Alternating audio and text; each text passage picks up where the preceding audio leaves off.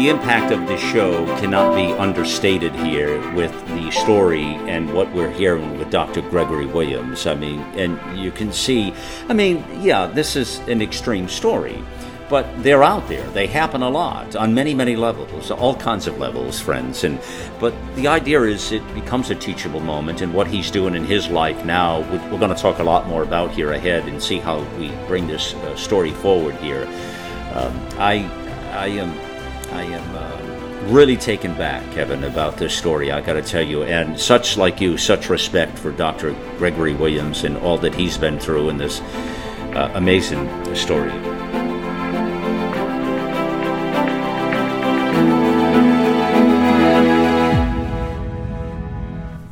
Knowing when to break through the boundaries of average to question the unquestionable is the sign of greatness. It's those moments when you get to the absurd stage that things truly get interesting.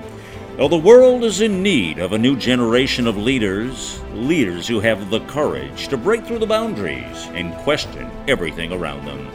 Well, society is yearning for bold and enthusiastic women and men to provide the necessary leadership that will be required for the next leap forward. The journey to get to the brink can be unpredictable, but knowing you're at the brink, pure genius, my friends. Today, we are on the brink of greatness.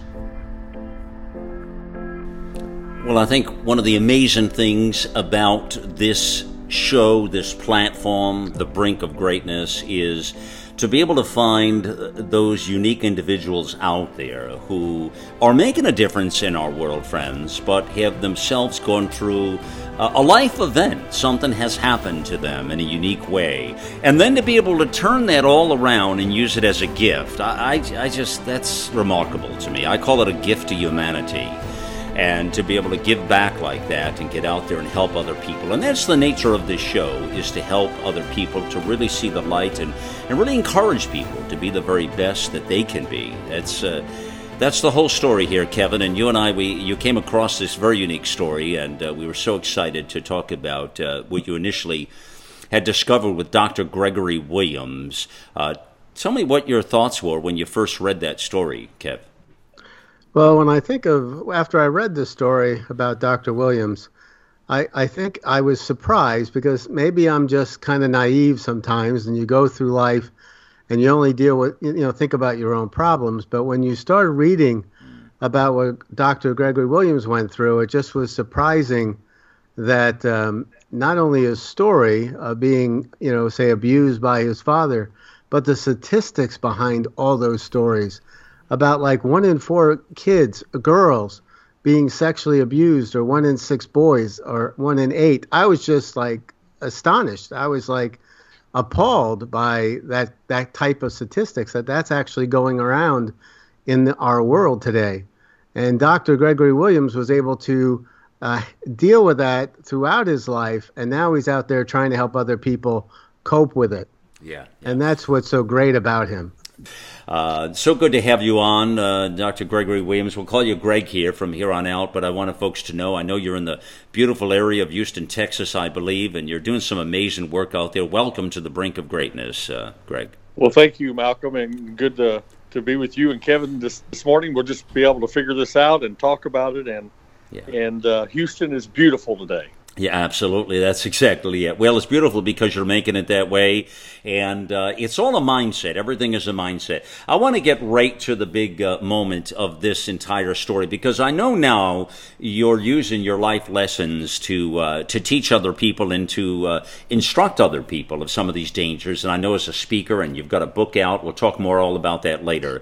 Let's get right now to what I call the brink. There are 6 stages I have, Greg, that I say to get to the brink of greatness. I believe you are a brink thinker today, and you're at the brink of greatness because you are out there helping other people, and you've used your own life experience in such a unique way, and I absolutely applaud you for that wholeheartedly here. And so let's bring it back, though, to the moment where... And what I want to find out with you, Greg, is that moment of change. There's a point of impact that happens with all of us when we go through some life event. Now, this could be almost anything. I mean, it could be absolutely anything, but there's something that happens, and it's a point of impact, and it's just before you get to the absurd moment. It's kind of at your lowest point of despair in this particular story. Would you take us there, please? Absolutely. And that moment was probably when I was in my upper 40s, 30-some years after the sexual abuse had ended. And I was on the operating table having open heart surgery. And right before the surgery happened, the doctor told us that your heart has gone bad in this one valve area, and we have no reason why. We don't have anything medically that is causing this to happen. So we're going to fix it, but we have no understanding if it's going to happen again over and over, because there's nothing medically wrong with you except this part of your heart gave out. And after I had gone through the heart surgery, we started to look at what could have caused that. And we came across this wonderful thing called ACEs, which is Adverse Childhood Experiences. And if you have something, in a nutshell, when you have something that's happened in a child's life and nothing has been done to help that, to vent that, to talk through it, and to give it recovery, then you suppress it.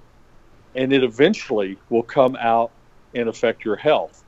So I had gone through 17 years of horrific daily, Malcolm, daily, from what I can remember, 4 years old. I remember Christmas, my fourth birthday, or fourth Christmas, when I was 4, all the way up to I was almost 17 years old. Every single day of that childhood, I was sexually abused by my father. And sometimes twice. And even when I was 12, I was gang raped many times by my father and his friends. Now, I got to stop you there a minute, Greg. I'm having such a hard time understanding this story already, I'll have to tell you. Now, let me make... Now, first of all, is your father still living today? No, Dad passed away, and in the book I talk about me having that moment in time where Dad was on life support, and I was alone in the room with him, right? And I started talking to him about the abuse. I had never had that discussion. He had never asked for forgiveness. He never had admitted Now, it. was this after? This was after the heart thing when you discovered all this, right? Or was it before? It was before that. This was before. I'll be darned. So you already knew you were suppressing this. So before the heart problem, which I want to get back to that later because I find that very unique. There's some real lessons there. But prior to that, what you're saying, Greg, is that you knew this, and now your father was he on his deathbed at that point? Yeah, he was on life support because he had cancer surgery, throat cancer, and it had gone bad, and his lungs were collapsing, and they put him on life support. Okay. And we knew his days were limited at that point. How many years was that before your heart problem? That was about 3 or 4. Oh, pretty close. Something like that. It was really close. All right. When Dad passed away, that was the beginning of my horizon of understanding that I needed to tell people now what had happened to me. And wow, yeah. I had never revealed it to anybody in my life. Back to this point of being a young boy now, from 4 years old, I have to ask you, why was your father sexually abusing you? Why? Well, that's a good question. The only answer I have for that is I believe he was just a sick individual when it comes to sex. Why he did it, I don't know. Do you have siblings? I do. I have 2 older brothers. One had passed away. And were they abused? Well, I've never discussed it with Tony, and he passed away, although we were sharing a room together when I was going through the sexual abuse. And one night when Dad was abusing me, in my bed with my brother on the other side of the room in his bed. I remember looking over to him, and he was wide-eyed watching. And when I made eye contact with him, he immediately turned over. Oh, my dear. We never talked about it. My other brother, my older brother that's still living, 10 years older, we have never discussed it to the fact had he been, although I have a feeling he had. He immediately got out of the house as early as he could at his young age, I think like 16, 17 years old, and wanted to get away. So this is your older brother you're talking about? Yes. And so you're saying he could potentially still be suppressing it then, you're saying? Yes, I believe he is. You believe he is, because you believe it was done to him as well? That's my opinion. Now, he may absolutely... right. Because we have not discussed it. You've never had a conversation. Does he know what you're doing out in the world right now, Greg? Well, he knows when I discussed it and finally told my mom and him that it had happened. They immediately, of course, did all the normal things. They go through all the cycles of anger, and they couldn't believe it and that type of thing, although they didn't doubt me. Greg, where's your mom in all this at this point? Yeah, mom and dad divorced the day that I went off to college. But where was it while the abuse was going on, I'm saying? Well, she had a job where she was out of town for 4 or 5 days a week. I see. So there was never how a 4, 5, 6, 7. I can go all the way up to 17 every day. I mean, I have scars physically on my body from the abuse. How she could not see that, I don't know. But so you believe she had to know about it, yeah? Well, I hate to put that. Mom's passed away also, but I would think that there was some kind of denial going on in her life. Yeah, there usually is. Yeah, there is. Yeah, we turned the other way. Yeah. These kinds of things are most disturbing, especially with inside of a family like this here. So you think your mom possibly knows, your older brother potentially, your younger brother who's not here anymore had seen it that night, so you know he knows it was happening. Yes. But you don't know if it went. You don't know if he experienced it himself, huh? I don't, but I do, and it's something that I have not even told the world. But I guess in the next book or two, my brother also was involved in abusing me. Oh, wow. Your younger brother or older brother? The one that's passed away, the younger one. Was also abusing you?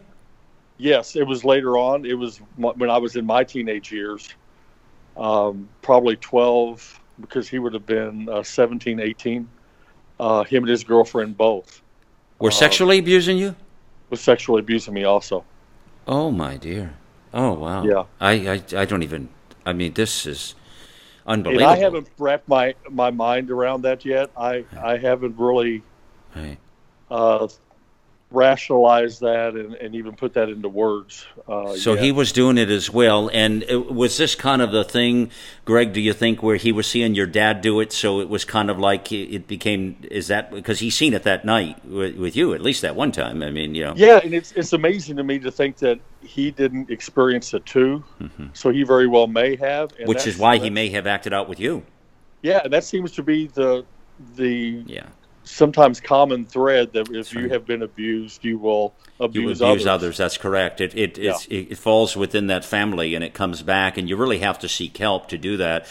You have to stop the cycle. You have to stop the cycle. That is a good way to put it, my friend. And so back to the childhood. I got to stay there a minute, because it's an earth-shattering, really, conversation that you see, and I can imagine how you react to these things today when you hear children that are going through this kind of a thing. Oh. So let me ask you now. So let me understand the age factors. Does this go on between 4 and 17? Is that what's the age factor that this experience? And the only 4 to 17, and the only way I recall the age of 4 was one night I was journaling this, writing this, and trying to put it all down on paper as I was kind of mind mapping out. And all of a sudden I remember a Sears Christmas catalog. You remember those as a child? That's right. And Dennis the Menace was on the cover of the Christmas catalog. I remember that was the catalog that I was carrying around as a child. So I immediately got online, awesome internet, and typed in Sears Christmas catalog Dennis the Menace. And it came up with the year 1967. And it's like, whoa, did it happen? Was it on 68, 69, or 66? No, 1967, which was the catalog that I had in my hand when my dad abused me. And it immediately put me, that's the year. That's the Christmas that I can first remember. Because the first chapter or two in my book, I talk about that Christmas, him sitting down with me and saying, hey, son, what do you want for Christmas this year? And I pulled the Dennis the Menace catalog out, Sears, and I started showing him. Immediately, he said, Santa only brings presents to those that do good things for their father. He grabbed the catalog, threw it to the floor, and pulled my red checkered flannel PJ bottoms all the way down and started in. And I remember that. Then I remember each night, even Christmas Eve that year, each night as we got closer to Christmas, he would say, you can't tell anybody because you won't get any presents and neither will your brothers. So he used that manipulation of Santa Claus, Christmas, being a good boy, don't tell, and your brothers won't get what they want either, as that tool that got inside my mind, and he started manipulating me. And that's the first time that I can recall it happening. That's how I got to the 4-year-old mark. So as you were going through that all of those years, Greg, as a young man until how did you break out of it at 17? What happened? That's such a story. And you got to remember, here I was going out on dates with my girlfriend, driving home, and my father would be standing there going, are you ready? I would walk in from driving home from a date. And, we would go to drive-in movies and movie theaters, and you know what kids do. We would drive and go parking in the cornfields, and the kissing and the playing and the things you do as a child, as a teenage boy. And then I would have to come home and face my father. And when I was almost 17 years old, right, he started in, and I played all the way through all the abuse. I did the old limp dish rag. I just laid there, and I would zone out. Do whatever you want to. You can't hurt me. I would totally go to a different place, and I would count stripes in the curtains, cracks in the wall, and try to do anything I could to put my mind in another place. And I was the anger started raging in me one night, and I finally pushed him away. And I said, I swear to God, Dad, I will tell the whole world what you're doing to me. And he backed away. And then he started to pinning me down again. And I just laid there limp. And for just a second. And then I pushed back and said, no, I mean it. And I screamed to the top of my lungs. And Malcolm, this is how devastating abuse can be, whether it's one time or every day of your life. Dad looked at me as I pushed him away, and he said, okay.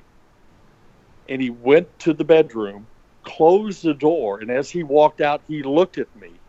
He said, good night, Greg. And he called me Greg, not son. And I remember that devastating me. I sat there and cried that night going, oh my God, I just lost my dad. And there was something inside of me that wanted to go, no, come on back. I want my dad back. Come on back. Do what you need to do so I can make you happy and you'll love me again. That was going on inside of my mind. And to that day forward, I never remember my father calling me son. It was always Greg. Did you think this was normal as a kid? Was there a period of time you went through, Greg, where this, when you say you come back with a girlfriend, you're out? I mean, I mean, was your life normal outside of this? Was everything else Yeah. kind of normal in your life? Yeah, we were an upper middle class, white, pretty affluent, rural country town in southern Illinois, out in the middle of really nowhere, about 10 miles from any city. Dad was, president of the Elks, a trustee at the church. Hold on, a trustee at the church as well. Yes. Isn't that just all the kicker, people? What did he do for a living? Yeah, he was a painter and a welder for oil field equipment. It was a very hard labor for him to paint cars and trucks, the international semi-trucks and things of that order. They would convert them to oil equipment trucks, and they would weld things on it. And what did your mom do for a living? She was a big supervisor in a propane gas company. Wow. Very successful. Wow. All right. So, I mean, it's.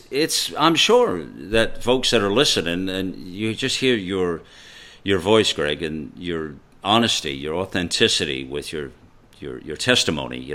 Really. And it just makes you think. I mean, your heart has to go out to, and the thing about this is, I just want everybody to understand, this sort of abuse, and Greg probably knows far more than I know or you know about this, but this goes on every day, doesn't it, Greg, across our nation, around the world, right? I mean, it does, and I think the figures that you recalled, you or Kevin, at the beginning of the show, right? I don't even think that scrapes the surface of this problem. Right. I mean, and right now, Greg, you just sound like incredible, a happy individual, trying to go out there and help others. And it's amazing how you've been able to survive. Yeah, when he came on, Kevin will testify to this as well. When we picked up the line here with him to do our program today with him, you could hear the enthusiasm in his voice immediately. It was a major connection almost instantaneously because it was like wonderful, and it was just that moment of being real people. We'll continue on with the brink of greatness just after this pause. The goal is to deliver a message of truth, inspiration, and hope to the world, to unite people from all backgrounds and beliefs in an effort to advance humanity. News blogs, informative podcasts, and entertaining videos. It's AmericaOutloud.com, where the conversation never ends, with 24/7 streaming on our free apps on both Android and Apple. Welcome to the new era in communications, America Out Loud Talk Radio.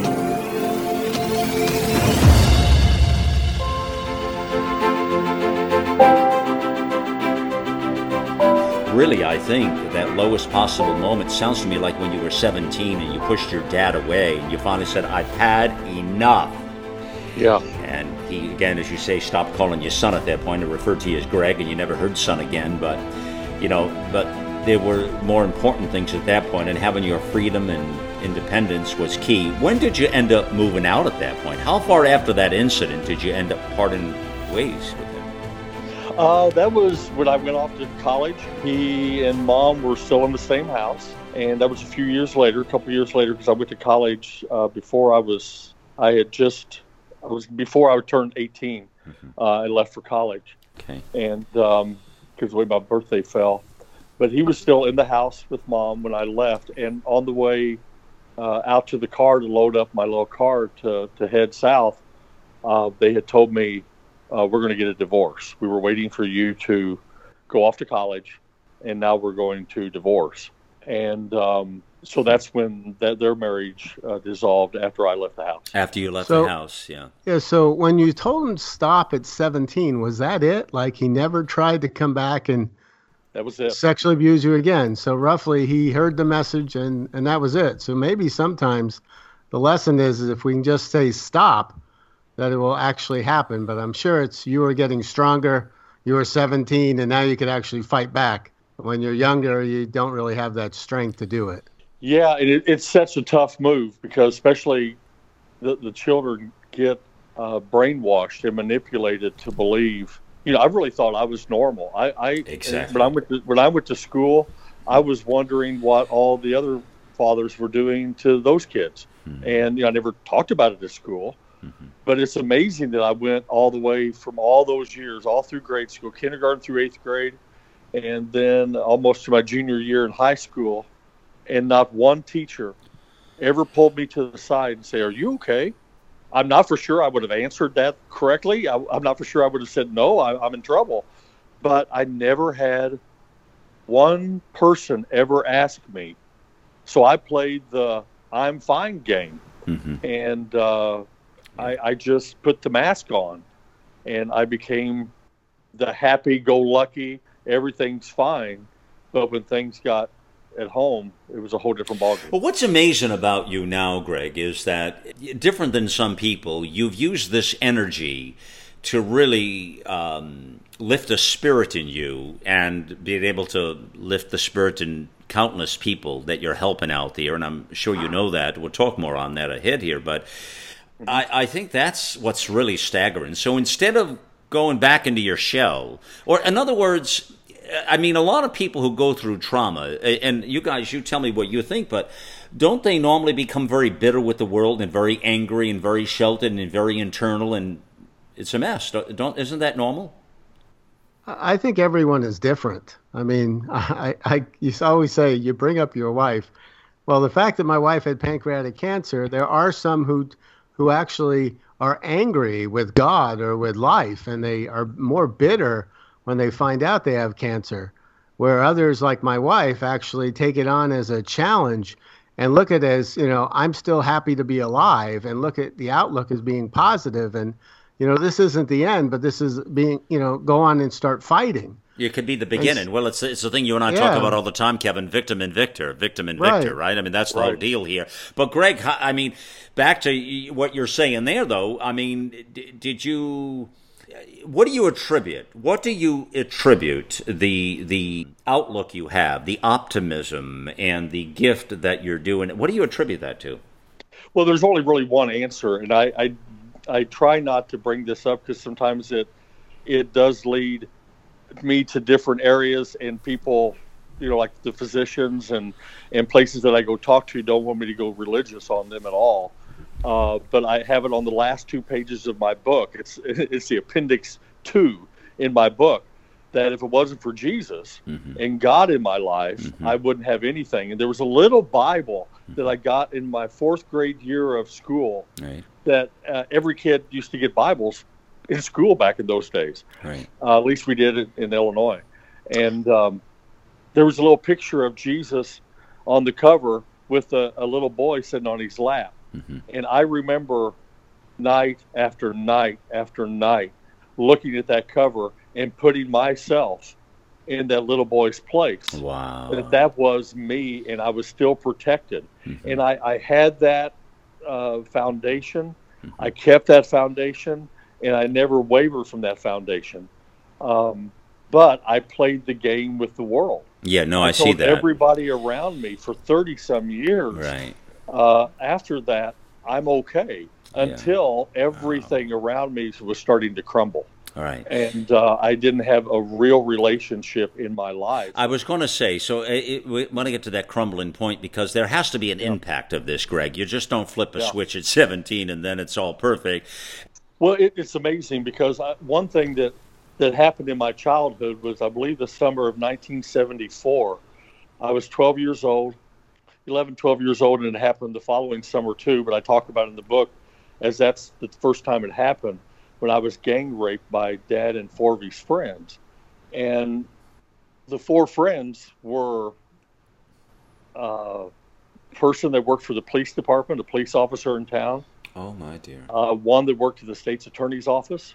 The radio show disc jockey for the morning radio show in town. Wow. And another friend of his. So I had that mindset that these were very well-known, popular people. This must be the normal thing that behavior. Everybody does. Normal behavior. I mean, the people that I was supposed to look up to as a child, the little police officer and the people that upheld the law in town were the ones that at parties were using me as a toy, and my dad would stand in the corner, and that's one of the few times I ever thought my dad was proud, when he could just basically tell these friends, he's yours, have a good time.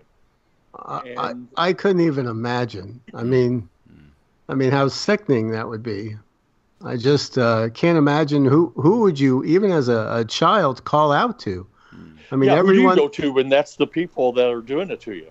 right? You got a police person, somebody in the like a what you say, attorney general's office, like a law. You have somebody who's on the radio. I mean, it's like everyone that you would turn to for help were part of the problem. Yeah, and there's still stories that I haven't even opened the closet to. I'm not for sure it would benefit anybody, and I'm not for sure how I would handle it if I dig too deep in that. I'm trying to stay. I haven't really gone that far. Greg, how the gang rape thing you talk about? How was that a one-time event, or did that happen more? No, that happened 3 or 4 times that summer, and then it happened again the following summer with different people. With different people, and but same with Dad. Dad would kind of bring me in, and it was always at a pool party because we had a pool, which was not everybody in that time had pools because they were in-ground pools back then, the concrete ones that cost a lot of money compared to the above-ground ones now. So they would all come to our house to party, and it was always those nights that it would happen. And all right, so wow, I just it's I can feel the anger boiling in me, Greg. I can feel the anger. I want to reach out and help, the 4-year-old or the 10-year-old Gregory Williams as the boy, because you feel the anger, you understand. Anybody listening has got to feel that anger. And to think, and the lessons I want people to understand is, listen, you talk about the police, you talk about the attorney, whatever, or the church or the choir. Nobody is immune from this stuff, is what I'm saying. So it comes in all kinds of sizes and shapes, Malcolm, not to interrupt, I'm sorry, but just think about the news the last 6 months. Think about the Connie Chungs that have come out and talked about it. Just this last week, the Matt Lauers, exactly, Moonves, Harry Weinstein, and then it's everywhere. You have that in the entertainment industry everywhere. And then all you have to do is now go to what's happening in the church. With the Catholic Church, and it's not just Catholic only. I guarantee you. And the devastation and the numbers that have been hid. Every entity I have found has been affected. And everybody that I speak to across this nation, I always give them the opportunity afterwards to come and talk to me. And I am amazed that almost double digits every time people will come up to me and say, I've never told anybody, but it's happened to me. Yeah, Greg, what you're saying is it's so widespread. I cannot understand for the life of me why a grown man, why a grown anybody would want to sit and harm any kid for any reason, sexually or any other way, for that matter. But where does this come from? And this has got to be Satan 101. I think it is. It wouldn't surprise me, since I didn't have that discussion and the opportunity to really work it through with Dad. What happened to you, Dad? What had happened to you? Somebody in the family, in the neighborhood, at school. Did something happen that turned him into where he could not get enough? When Mom started leaving town and having to be gone 4 or 5 days a week for her work, I literally I'm in my teens now. I would have to shower with my father every night after work. Here I am, a teenager. I had to sleep with him. I had to cook him dinner, which wasn't a big deal to cook dinner. But while I was cooking dinner, he would come up behind me like I was his toy. He would fondle me and put his hands on me while I was trying to cook hamburger helper on the stove as a teenager. Every moment that I was with him, whether we were he was driving in the car, he would reach over and grab me. It just became, that's all that he ever thought about. It was like he was obsessed with it. Yeah. I'm just curious. You said that I'm just wondering if you learned anything, but when you were with your dad and he was on his deathbed and you wanted to have that discussion, what came up? Did anything actually get discussed at all, or? We did. I did. And that was my turning moment, maybe that edge of that brink, because I was sitting there, Dad's on life support. And in the back of my mind, and I talk about this in detail in the book, in the back of my mind, I wanted to shout, "Ha ha, I finally got you. All I have to do is unplug this machine, and you are dead." Did you say that to him? No, but it ran through my mind. Better believe it. It ran through my mind, and it was almost like the Fred Flintstone, the devil on one shoulder and the angel on the other cartoon, and it was like that. But instead, I looked at him, and he was, he had the ventilator on, no response. He was in a comatose state, and I just explained to him in a long process, "Dad, I know exactly what you've done to me," and I told him what he'd done to me, and I said, "But I want you to know that I love you and I forgive you, not for what you are and who you are, but for me and who I want to be. I forgive you." When I said that, there was a baggage of garbage that literally escaped my body. And I looked at him, and there was tears coming out of the corners of his eyes. So when people say, "Oh, if they're in a comatose state, no need talking to him, no need showing up, no need holding their hand," I totally disagree. So he heard you. He heard you. I think I made the connection. You made the connection. And he heard you. So you had the last word, even though I did. And a couple days later, he passed away. He passed away. Yeah, and you were able to forgive him. If you can, I mean, Kevin, could you? Could you forgive somebody like that? Let me just say it would be very difficult. I mean, it's the right thing to do, but whether or not I could do the right thing is a different story. I spoke at his funeral. I was the only one that spoke at his funeral. I sang at his funeral. You sang and you spoke at his funeral. Wow. Yeah, and I remember leaving the funeral home, and of course the person that speaks, or the pastor, stays there. Yeah. And I stood there and watched them close the lid, and I made sure. Why, I don't know. But I made sure I told the funeral director, "Make sure you lock it." Wow. And he got the little casket key. And, of course, they were going to do that. But I mentioned it before he ever reached for it.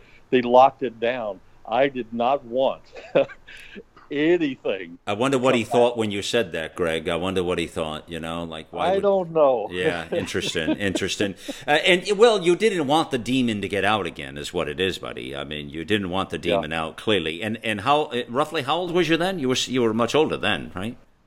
Yeah, Dad passed away. You said it was like 2004, maybe. Okay.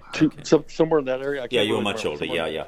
All right. Yeah. There's so much good I want. We're going to need 10 hours to do this talk with you today. You know that, buddy. Hard to do this in 1 hour. I got news for you. But anyways, we'll do our best. But there's a lot of stuff I want to talk to you about on the good side of what you're doing now. But before I do, you mentioned about faith and I love the way you put the picture of Jesus there, and you put yourself in that picture with Jesus to be that you were on his lap. Is that correct?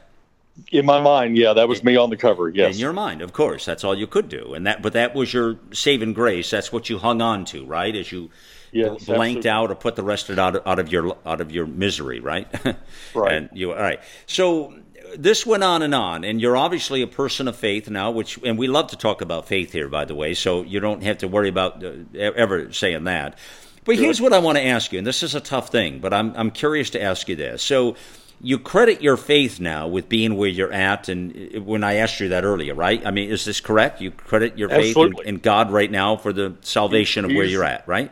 Absolutely. He's the light. All right, so he's the light. And I'm with you there, brother. But here's the hard question I want to ask you, and I think most people should probably know what I want to ask you next. Why is it? Where was God? Where was he through all of those years that you would be tormented as a little boy? Where was he then? Don't answer this yet. I want you to think about this. Where was he, and why wasn't he there? And I hear people ask that. But if God is the light now, where was he all those years that you were being tortured from this evil man. Wow. Let's pick it up on the other side of this pause, friends. Think back to the last time you felt healthy and energized. The best times of our lives occur when we're at the peak of our health, sleeping better, full of energy and focus. We know that fades with age, and you might be feeling the effects of aging as low energy and poor sleep. But it doesn't have to be that way. There haven't been any nutrition systems designed to rejuvenate our bodies as we get older until now. Healthy Cell Pro is the only multi-nutrient system that impacts the building block of your body, the cell. Created by anti-aging expert and Nobel Prize nominee, Dr. Vincent Giampapa, award-winning Healthy Cell Pro cuts through the complexity of nutrition supplements by simply giving you the purest ingredients, filling dietary gaps to nourish your cells and enhance your quality of life for optimal performance. Visit healthycell.com and use code OUTLOUD for an exclusive discount, or call 844-869-9958. We are back, friends, on the brink of greatness here. We're speaking with Dr. Gregory Williams, Kevin and Malcolm here, and it's a profound conversation we're having, and I truly, what a connection with Dr. Gregory Williams, and I'm loving everything about where he is now. And I want to talk about all the good stuff next year, but I asked you a big question at the end, Greg. And I know it's not an easy question, but I know it's on people's mind, because I hear this question from people all the time. And I wonder if you have a version of that, or if you have a thought or a concept or something that can help us understand, please. Well, first of all, I want to applaud you. I am on lots of different radio broadcasts, interviews, and podcasts, and you are good. You are asking the right questions, and I'm enjoying this so much. So we can talk for the next week, hour after hour, because I could just spend all the time in the world with you and Kevin. This is awesome. God was right there with me. And if not, I would have become the next Charles Manson, the next Ted Bundy, the next Jeffrey Dahmer, or something. By chance, was that little Bible given to me? No. By chance, was it on my bedstand every night? I was the one that laid it there. But by chance, no. There is no happenstances in life. It was God saying, you're going to go through this, you're going to live through this, and you're going to turn this into something that's going to change people's lives. And if I didn't, it would have been in vain. Okay. It would have been absolutely worthless. All right. I accept that. That is a great answer back. I accept that, Greg, for really, though. But listen, I want people to understand something, Kevin. This is a very big moment, and I'll tell you why. I look at the world this way. The world is full of good versus evil. There is a fight, people, out there of good versus evil. Am I right, Greg? Am I right, Kevin? I mean, every day. Every yes, day. there is. There's a fight, people, of good and evil on the front lines. And I wanted you to hear, I didn't know what Greg was going to say back to that, but I wanted to hear what he was going to say in his words, because it could have been another answer, people. But that was the answer there, and it's the right answer. The point is that the evil is all around us, and we have to stand up tall to fight this evil. I believe that things happen to us not because it's God's desire. Will. Yeah, he didn't want me to be That's right. abused. That's right. But in the middle of all that evil, my dad had a choice of what he was going to do with me Exactly. under his care, and he chose the evil route. That's it, man. Yes. Now, I'm 50-some years old. Mm-hmm. I have recognized the evil that has happened in my life and to me. I could go out on the streets of Houston and just tear into everybody and eat them up and spit them out and be bitter. But because I don't want to do that, I'm choosing the right side. It's choice. Now I'm trying to make people to recognize, don't hold this in. Whatever's happened to you, bankruptcy, divorce, being laid off of jobs, whatever it is in your life, whether it's abuse or just bad things happening to you, bad choices you've made, there's always a time where you can reach down, grab yourself by the bootstraps, pick yourself up and go, today's going to be a different day. And every person that's listening to you, Malcolm, can have that same kind of shield that you're claiming that you have, that you just don't let evil in. We can all have that. That's right. Amen. That's right. Each of us can have that if we just make the conscious choice. I wanted to die. I tried to kill myself. I tell about it in the book. I'm driving the car home just about midnight, and I know just as soon as I get home from a date, my dad's going to abuse me. I tried to kill myself and run off into a bridge, and I couldn't even do that. And I screamed, I can't even do that right. God had that in mind. He controlled me not being able to do that. Even though I had the choice, he somewhere in his divine nature said, this guy may help one of my children later. Let's let him live. Yeah. I know this is not a religious program, but I believe that God doesn't force us to do anything. Right. We all have the right to free agency. We all decide on ourselves to choose good or to choose evil. I mean, he's not going to come in and stop it, because that means he's forcing us, to make a choice. It's up to us to make the choice. So that's why good versus evil is true. I mean, I always hear kind of like the natural man is an enemy to God, right? Unless they yield, I would say, to the enticings of the Holy Ghost to be better. And I think Malcolm and yourself, it's just you're yielding to the good.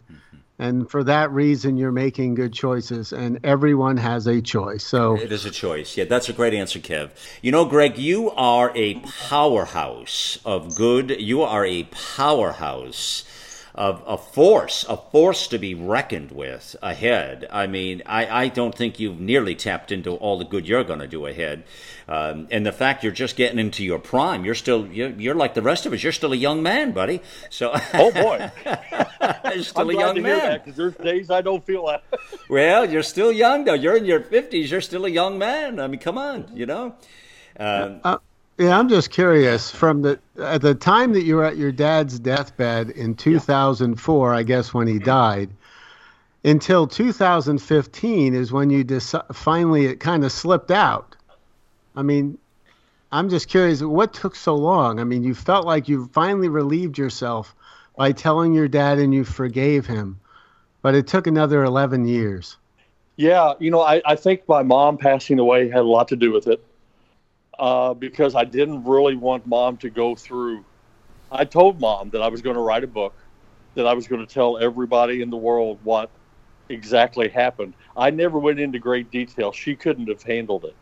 Now, whether she knew about it or had a hint about it and felt guilty of it, at her age, and she died at a fairly late age in life, I didn't think that was something that I needed to pour on her. Yeah. So I just told her, she knew about the abuse. She moved out of the house, went to Florida, because she called it a house of horrors. And the house that your dad was in, she called a house of horrors. Yes, that they lived in together. And then I told her that, after she did pass away, I was going to let this out. And she was supportive of that. And it took me 2 or 3 years to write it, and then another year or two to actually get the courage to let it be printed. It's a hard thing, because you're just letting the world know, and it's something that you feared. Yeah, and Kevin, the story that you've discovered me on was when I was doing a presentation with all the doctors that I work at Baylor College of Medicine in Houston. And here I am, a man. I work with all these doctors every day at the medical center, every day. And even when I started to reveal what I was going to talk about, I still had in the back of my mind me wondering, will you still like me? Will you still respect me after you hear what's happened to me? Right. And it's hard for anybody, but I think for a man, there's another layer in that onion that needs to be peeled back. Right. And Malcolm, Kevin, I don't know how we're going to get this word out, but I really want to men. Yeah. We have to be able to sit down with men and go, you're still going to be loved by your wife. That's right. You're still going to be a man. Your manhood doesn't disappear. But we have to give them an avenue of a way to release it in a safe environment. Because right now it's not safe. Let me tell you, we're not normal. There's too many things that affect society. And I think a lot of it, not only the health, and that's why I think the medical field's looking at this even deeper, that the people that are obese, diabetes, PTSD, OCD, heart problems, all of some of, not all of this, but some of this can be attributed that they've never discussed it with anybody, what happened to him. Greg, a lot of it is. Let me tell everybody that what we're talking about right here, when you mentioned that early in the program, I made a big mental note to come back to this, what you just said there. What's happening is this, guys. It's the stress and anxiety in our bodies. With you, Greg, what happened is that stress buildup and knowing how bad and wrong that was and coming through all of the trauma you came through in your life. See, all of this is a bit like the time you were going to commit suicide. It's the time that your dad is dying and he's on support and you have this big conversation and your mom and then the gang rapes and then the things going on with friends and people, and I mean the buildup in you is massive at this point. And so what happened is it attacked your heart. The valve in your heart is what happened. It's what the doctors told you. Well, that's accurate. And so the stress and anxieties in our life is a cancer, people. And that's if you're carrying that around, and I'm not talking, this really, what we're talking about right now, Greg, has nothing to do with sex abuse. This could be on any level. You know that. I mean, absolutely. The trauma in our lives that we carry around, I'm telling you, the stress and anxieties we carry as people is serious business, people. And we need to let those demons go. We need to dismiss that from our bodies, from our lives.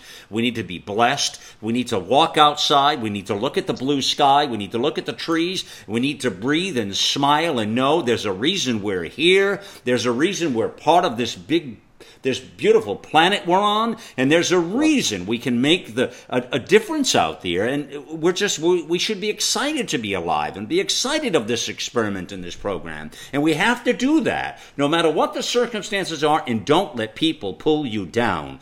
If you got friends and people you're hanging with that are pulling you down, you got to cut that thread. You got to get rid of the negative energy, right or wrong.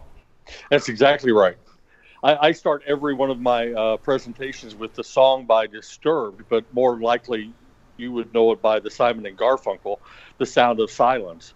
I always play that song at the very beginning before I ever say a word, because there's a line in there that says silence like a cancer grows.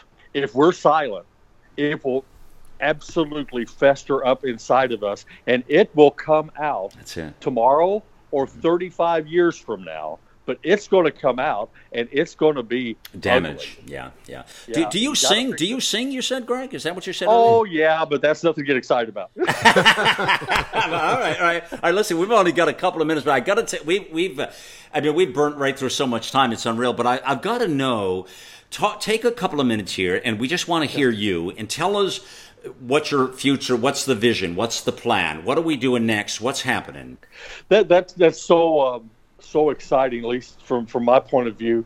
I am doing lots of talks out there. I'm getting involved locally with some advisory boards with the Texas Children's Hospital and Baylor College of Medicine, and then eventually we're working on getting some legislation work done at the Texas Legislature. To enforce even more so. But I'm just trying to get the book out. I'm trying to get the webpage out, shatteredbythedarkness.com, where people can actually have a place where they can call in. They can write in. They don't have to give me their name, but they can actually talk to me right on the phone and share with me what's going on. Then I will try to find a resource that's in their local area to be able to get help, to find a safe place to tell people what's happened to him. But I'm trying to get out in front of all the teachers, medical field. I've been at the national conference for child against that's been abused, crimes against children in Dallas. Talked to the police officers and FBI agents all over the country, the world, literally, to help them with what they're doing to be able to deal with the advocacy part of helping people and to get in those situations. of families that have been dismantled because of this. But just getting the word out, trying to talk to people. And my mission in life, for whatever years I have left, is called negative to positive. How are we going to turn what negative has happened to our lives into something positive? And if you can do that, you find a reason for living. If you can't, you find no reason for living, and there's nothing worth living for. And I guarantee you there's always hope. Gregory, you have blessed us so much today with your story. You have to know that. I mean, you have blessed everybody to hear this story, and it is not happenstance that we met today. There's nothing accidental about this meeting, I can tell you that now. Absolutely. I'm looking at your book now, Shattered by the Darkness. There's a picture of you as the young boy on there. That is you, I'm sure, right? That's my little kindergarten picture. I was a cute little fellow. That's it. You were indeed. There you are there. What a handsome young man you are. And Shattered by the Darkness. It's right here, and Putting the Pieces Back Together After Child Abuse. And that's the book. Now, the book, friends, will be in the show post. Let me tell you how this works. We will also put the book in our bookstore. If you go to AmericaOutloud.com, you'll see bookstore at the top there, and you'll click that, and you can see his book in the bookstore. It will be in the show post on thebrinkofgreatness.com. The book will be, you'll be able to buy it right from there. Just click the link, no problem, and you'll get his book there. You should do that, clearly. It's to really make this story connect for all of you. It's amazing. You hear Dr. Gregory Williams, and you hear his story, Kevin. It's truly, truly amazing. You know, Greg, I want to talk next week with you. Again, it's not happenstance we've talked today and met.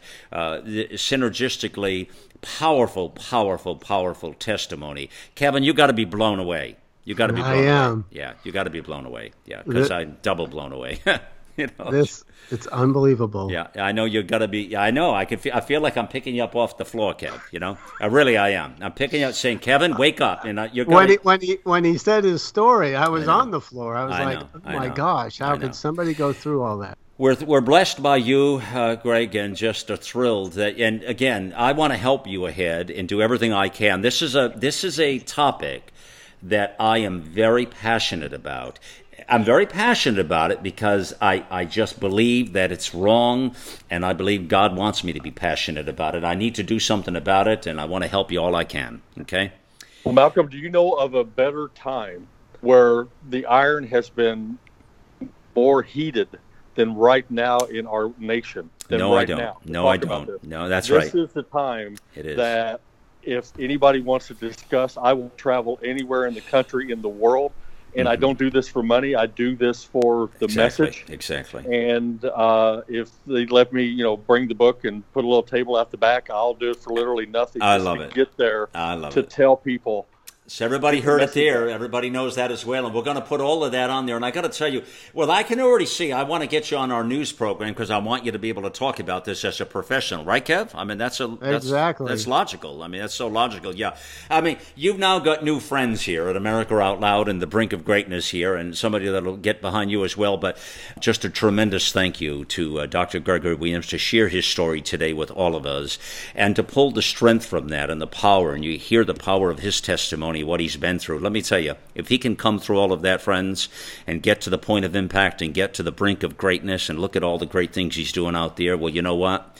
The rest of us can as well, because Absolutely. Right? I mean, we haven't been through that sort of trauma. Sometimes we take our problems and we make them bigger than what they are, and I want to encourage you all not to do that out there, but to stay positive and to know it's all good. Don't let the stress and anxiety give you a heart problem like he went through, like Greg went through. Avoid that. Cut it off at the pass, and don't let it get to you. Friends, it's been a joy to have you here with us today, and the brink of greatness can only happen when you're willing to push beyond the boundaries and limitations that are holding you back. What's holding you back, friends? Remember to take the next leap forward.